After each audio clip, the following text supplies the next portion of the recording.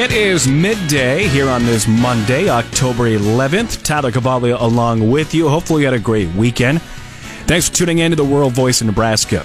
As I mentioned, coming up in about 15 minutes in our regional ag weather update, going to be a lot happening in our listening area this week. Paul Perkins will fill us in, but we're talking about severe weather, frost. We're talking about possible snow in our western regions of our listening area. A lot to digest, but again, Paul Perkins will tell us more coming up in our regional ag weather update. Jason Jorgensen is in. UNK football continues their winning ways this past weekend. We'll dive into that. Bob Brogan is also in. He'll tell us how stocks are performing as well. But let's catch up with our own Susan Littlefield. Susan, how are you doing on this Monday? Not too bad. It's kind of a little cooler out than it's usually been. It is. When I woke up and the house was 65 degrees, a little too cold for my liking, but that's this time of year. It is, but I love it. I love fall. Yeah. I mean, I like fall. I don't know if I would say I love fall, but each to their own, right? Yep, exactly. Very good. Well, what do you have coming up for us on midday? We'll kick it all off here with Alex at 12:19 as she talks with Mitch Rippey, Director of Nutrition and Education for the Nebraska Beef Council, talking about two recent activities with UNK, the Nebraska Kids Fitness and Nutrition Days, and that $10 challenge. Then I'll come in here at 12:45 as we have a new program. If you haven't heard it, of course, we're talking our weekend market roundup, and we're going to talk with both Arlen Suderman and Brad Koima as we've got a big report coming out tomorrow. They kind of share what their thoughts are and what we could see on those numbers. And then it's that time of year at 1:17. We're going to talk cow-calf body condition scores and how you really should be scoring those girls and separating them according to feeding plans and what those scores have to say. Okay. A lot coming up on midday. Now, I was told I got to let Jason get in here. Susan, I just want you to know, you do a great job, but you're dead to us this week, all right, with the Huskers of Minnesota. Well, just so you know, I just put out my new Minnesota Gopher Post-it notes. I've got Minnesota Gopher earrings that'll arrive in the mail. Early birthday present for myself. Are those big L's? No. No. Jason, if you're a Husker fan, it's hard for us to say anything, especially have recently playing at Minnesota in particular. And it's in Minnesota. I know. We know. All right. Enough from you. Thank you very much, Susan. We'll see you later.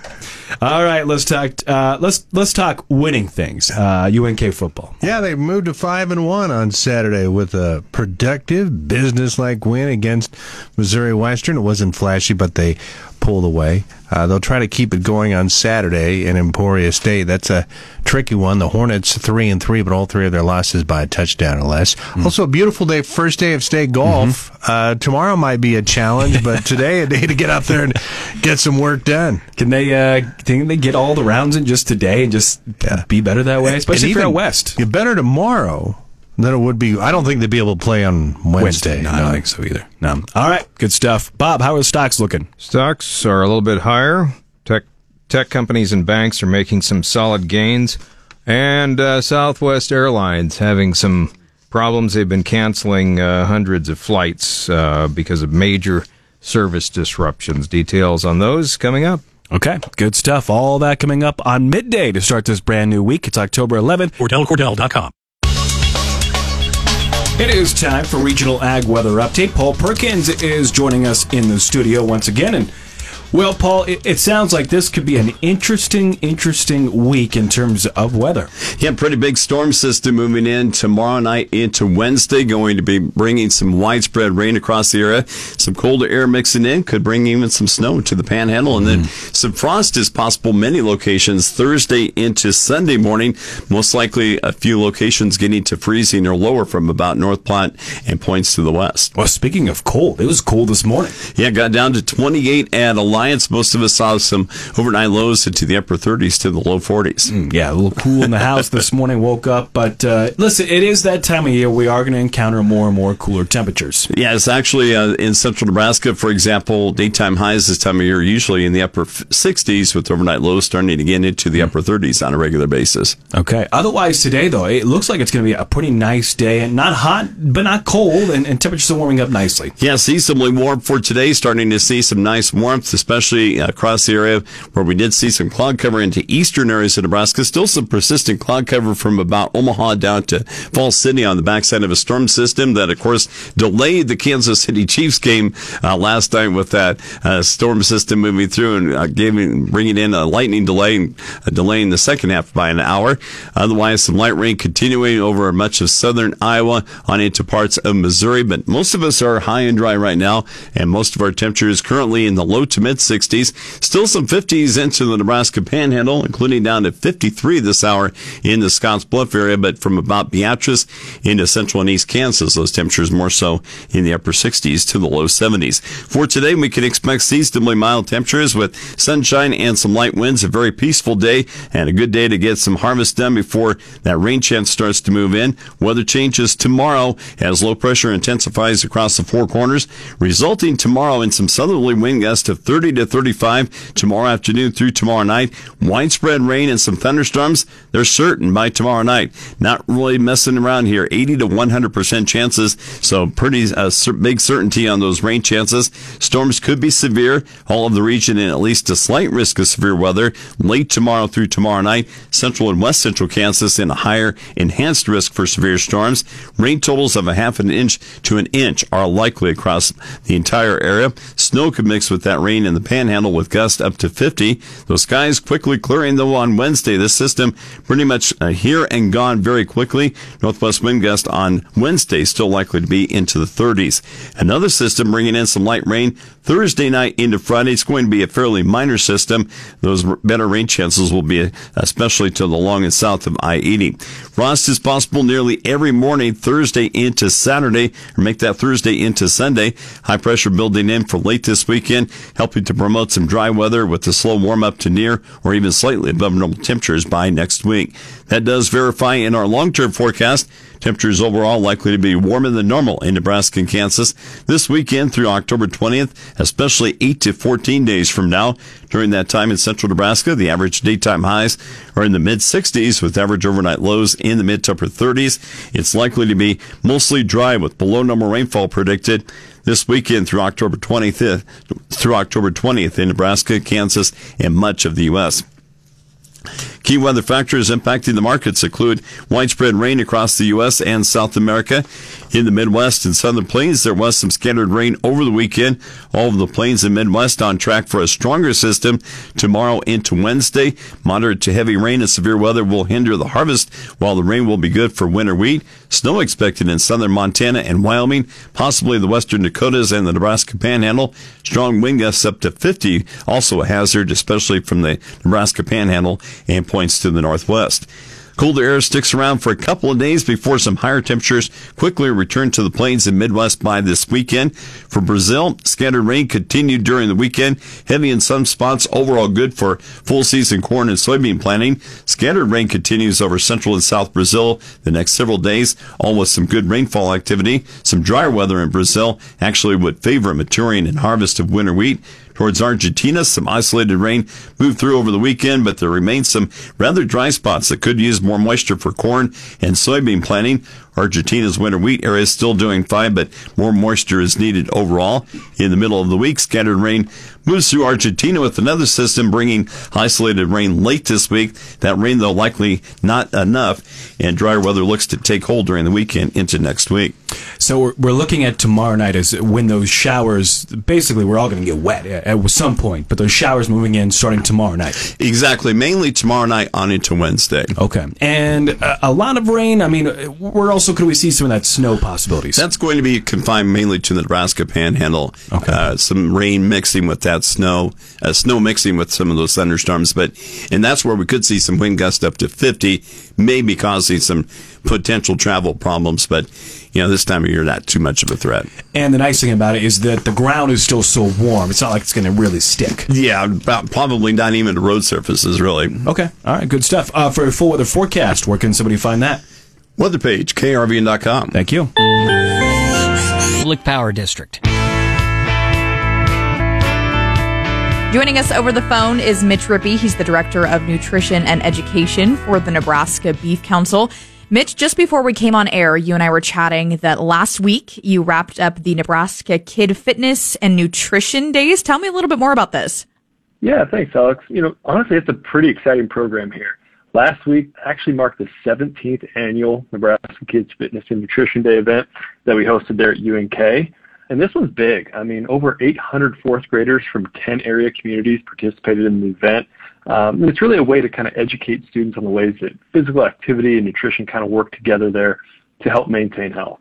So as we've checked off here, we work with some UNK faculty and administrators to kind of design some hands-on nutrition activities and messaging that really focused on beef's nutritional benefits as both a healthy snack and meal option. And in one activity, students get to choose between an apple, beef jerky, and a candy bar as a snack.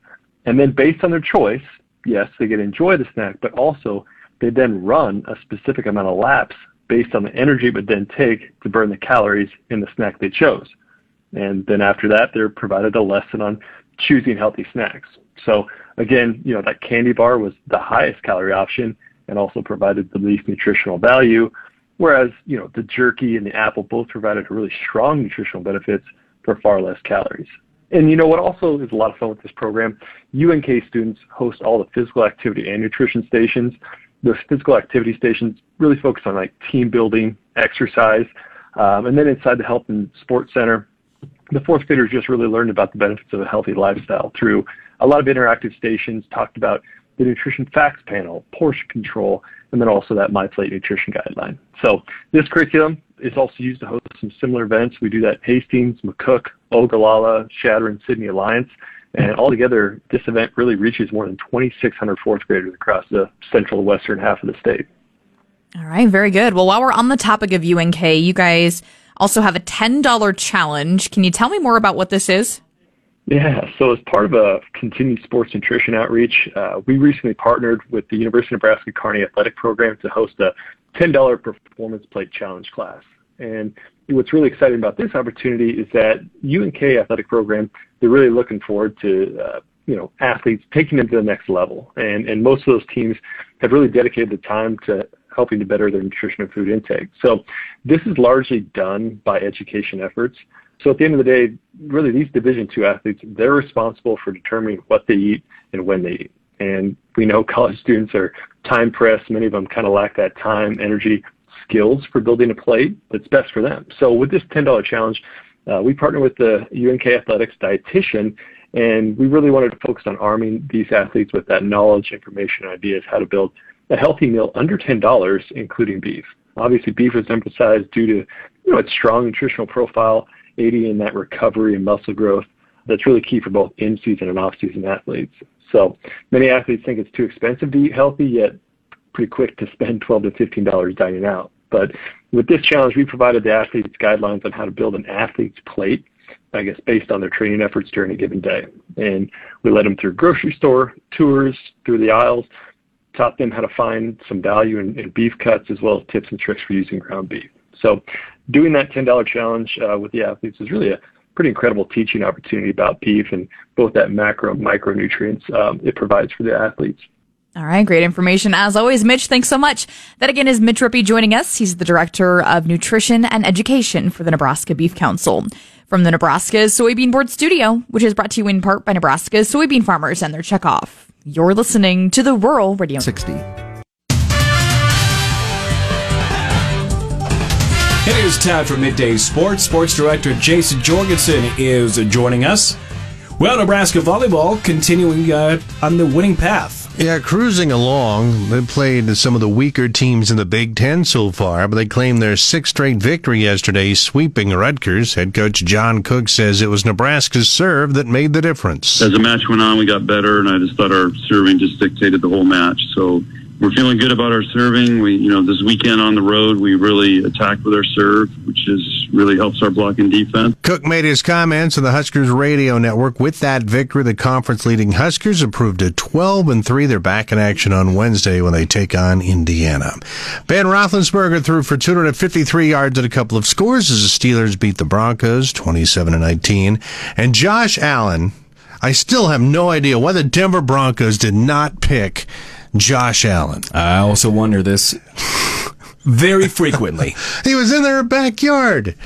He threw 3 touchdown passes and ran for another as the Bills beat the Chiefs 38-20. The rematch of the AFC title game was delayed more than an hour by lightning when the teams were at halftime.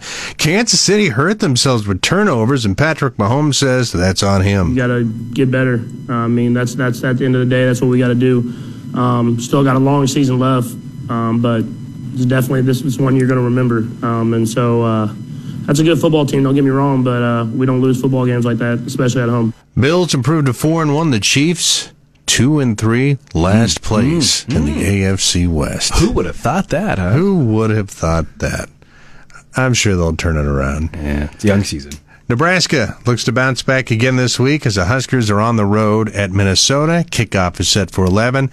The Huskers, much like an old Hall & Oates hit from 1990, before your time, Tyler. So close, yet so far away. They did a lot of good things in the second half.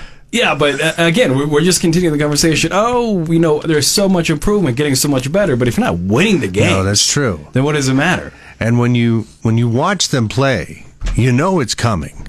You know some titanic mistake is coming. And it did. What I don't understand, and people are like, I'm good with the call. I do not understand why Nebraska did not take the first easy 3 points that they could have on the first drive. Take the free easy points. Michigan didn't care. They took the easy points, and guess what? The game's decided by 3. Cannot fault your logic. That was coming out of the mouth of my wife, Carol, as that game was going on. I'm like, it's okay. They're playing. No. If you're going to beat big teams, you have to take the easy points. You are correct. Cozad's headed back to the Class C softball tournament. They'll take on top-seeded Bishop Neumann on Wednesday at 2. We'll bring you that game on Cammy Country. And what a day for girls state golf. Norfolk is hosting Class B. Scottsbluff is hosting B. Elks Country Club in Columbus is a site of Class C. Hopefully out there in the Panhandle, they wrap that thing up quick. with possible snow in the future, that's not good. Yeah, well, that's risky running in October. You never know what you'll get. That's sports. For more, find it anytime at krvn.com.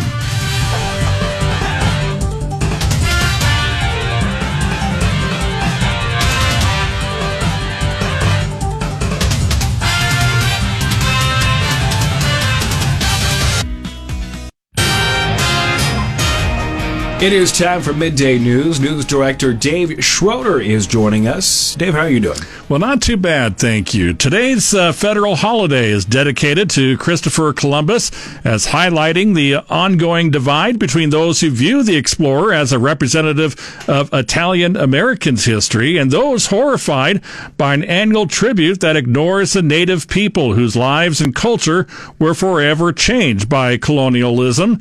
Communities across the U.S. are taking a deeper look at Columbus's legacy in recent years, pairing or replacing it with Indigenous Peoples Day. On Friday, President Joe Biden issued the first presidential proclamation of Indigenous Peoples Day, but activists said efforts to end a formal holiday in Columbus's name remain stalled by politicians and organizations focusing on Italian American heritage. The Nebraska Governor's Office announced Friday a contract agreement with state public employees that will provide significant pay hikes, particularly to those working in some healthcare and high-demand jobs. The state and the Nebraska Association of Public Employees reached an agreement in principle, meaning that it's not yet ratified, but worth $47 million in new compensation. The union, representing more than 8,000 public employees in agencies throughout the state, the union director Justin Hubley says the agreement represents a substantial increase in pay for their members working within 24/7 facilities and across state government. A number of trout stockings will take place in the area this week. Game and Parks' Greg Wagner has the details. We're going to be stocking those wonderful pan-sized 10 to 12-inch rainbow trout. Dozens upon dozens upon dozens of them coming to Fremont State Lake number 2, Pawnee Park, the West Pond in Columbus, and Tahazuka Park Lake in Norfolk. For more information, head to outdoornebraska.org. A pedestrian from Kansas is dead after being struck by two hit-and-run drivers near Arrowhead Stadium as the man was leaving the Kansas City Chiefs game. Police are searching for the drivers who fled the scene last night.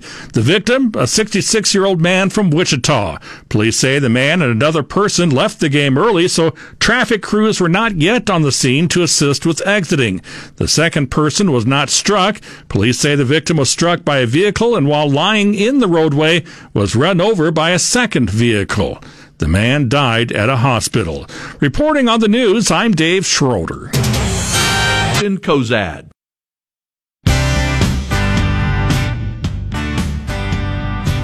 The USDA WASDE report is set to be released tomorrow at 11 o'clock.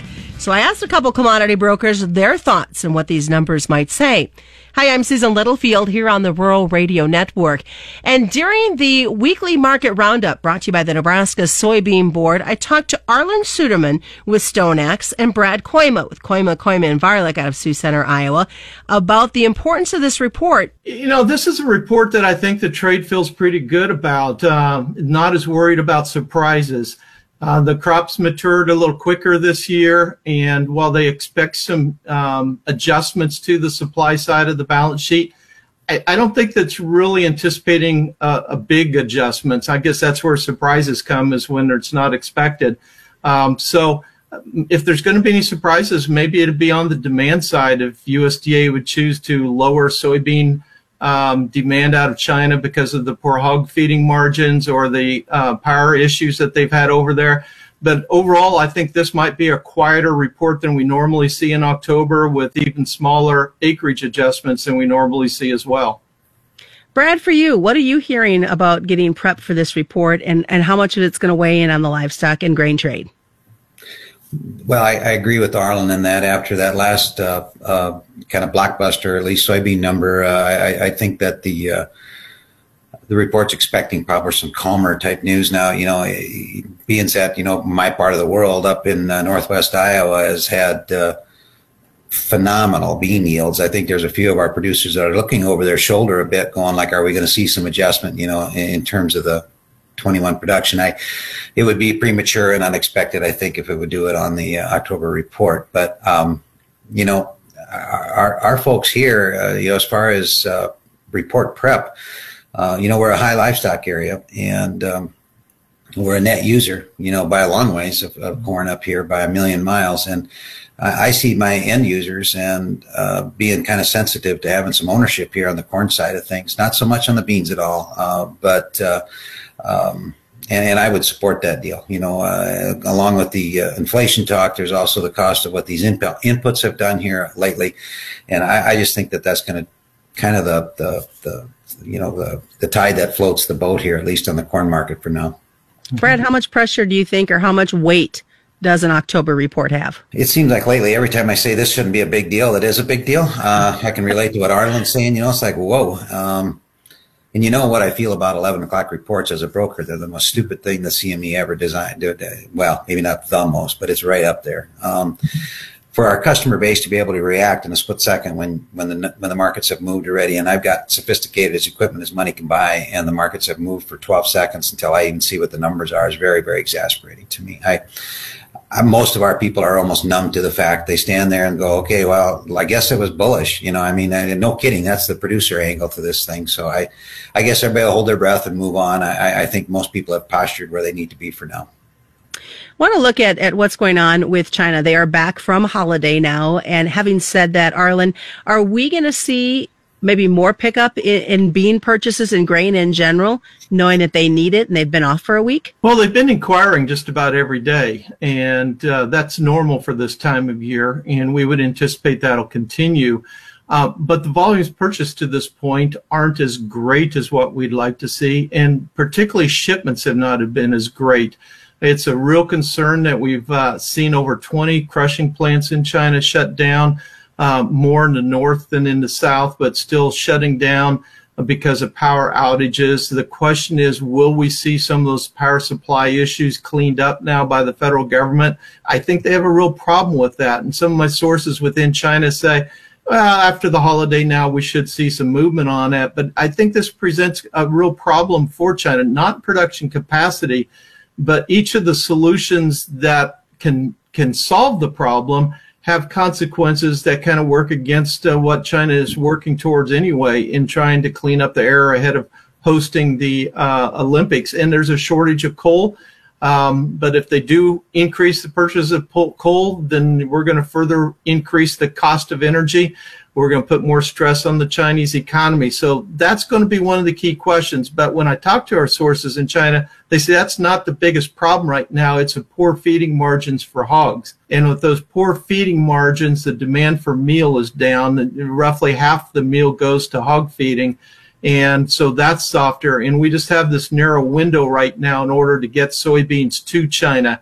So that's a real concern right now. Not so much long-term soybean need, but this window that we have before cheaper Brazilian supplies become available.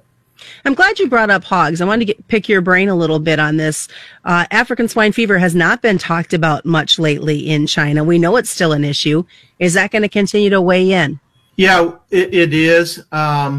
The bigger commercial farms aren't immune to it, but they can do a better job of kind of maintaining the biosecurity, and that's where the production is really shifting right now. The majority of the production, a few years ago, overwhelming majority of the production was just the small family farms. Now the majority is in the commercialized farms, so it's really sped that up. You can see the full video conversation between Brad and Arlen through our video link on our website. I'm Susan Littlefield on the World Radio Network.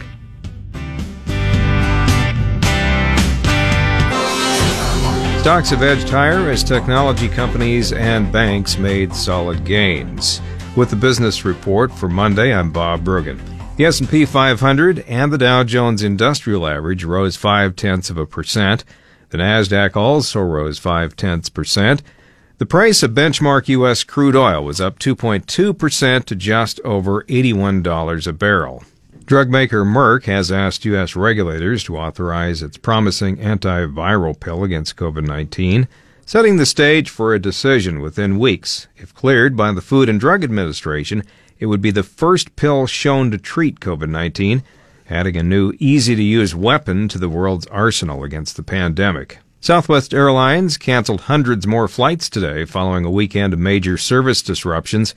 By mid-morning, Southwest had canceled about 360 flights and more than 600 others were delayed.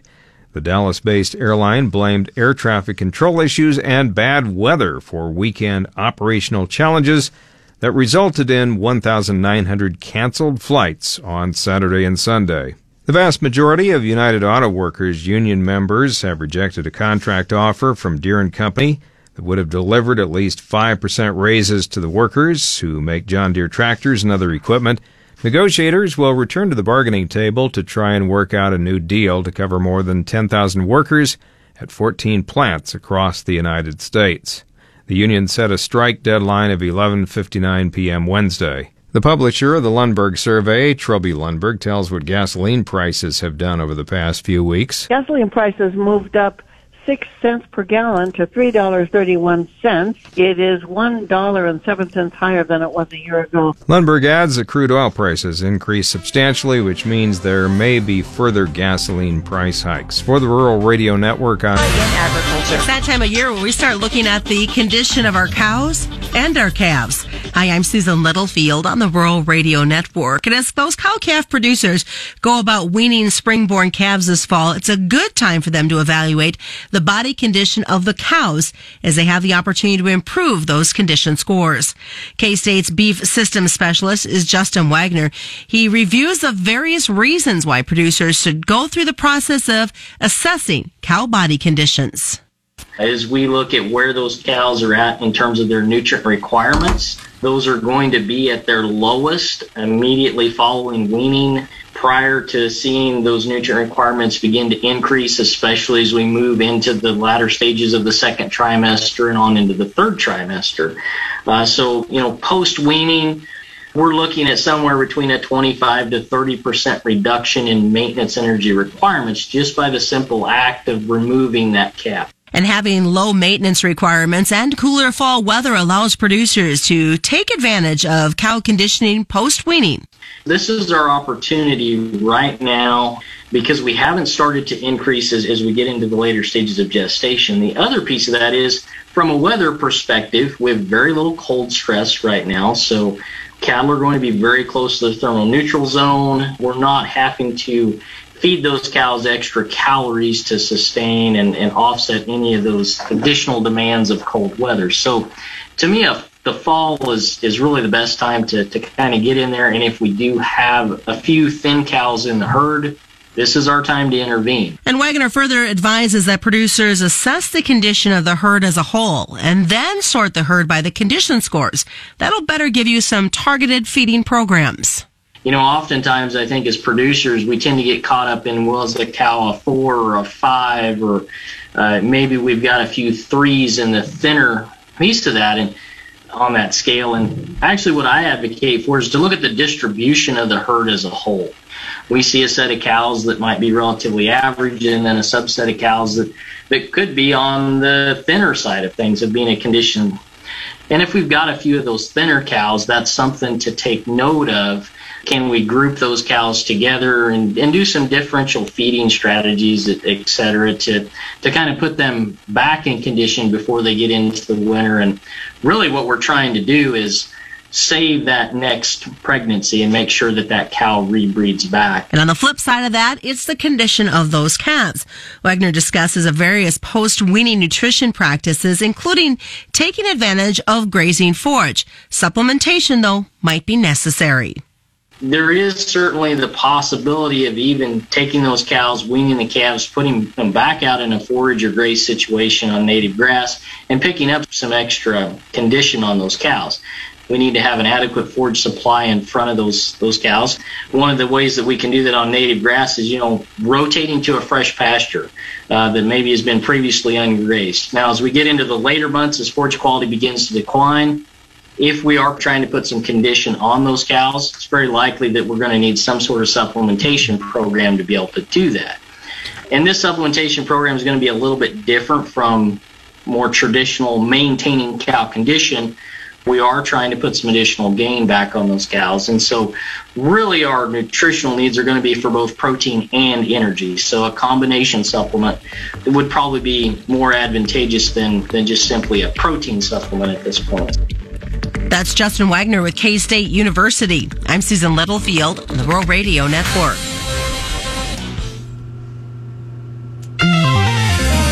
Clay Patton on the Rural Radio Network. Let's check in now with John Payne, marketing analyst with StoneX, publisher of the daily newsletter This Week in Grain. John, kind of a mixed bag ahead of tomorrow's WASDE report. Soybeans, though, definitely catching pressure, albeit the WASDEs haven't held as many surprises here in recent months. It's more other reports from USDA like quarterly stocks that have had the big surprises. So any move tomorrow you think that's going to be unexpected?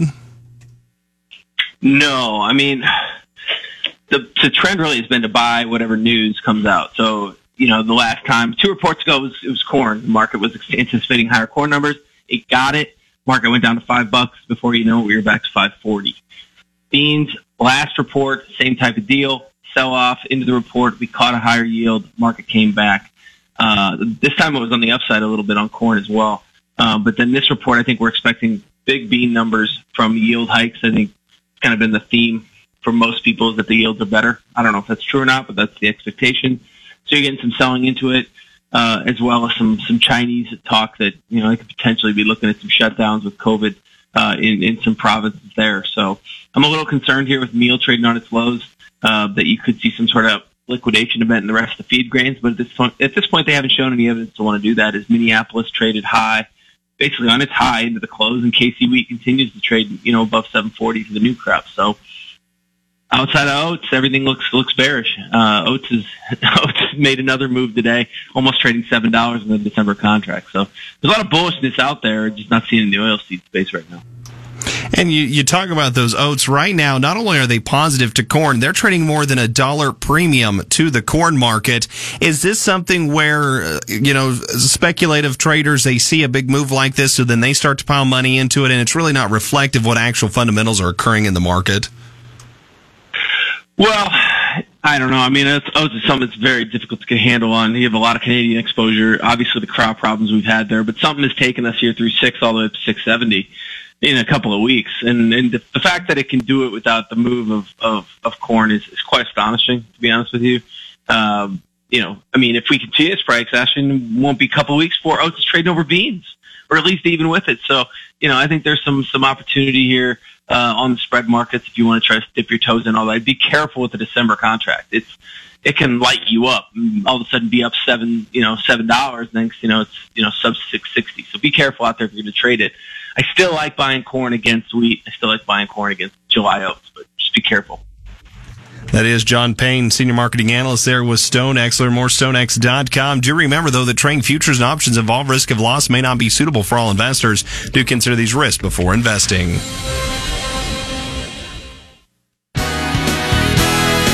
Thank you, Clay. That'll wrap up Midday here on this Monday. Catch the Midday podcast that will be available later today at krvn.com.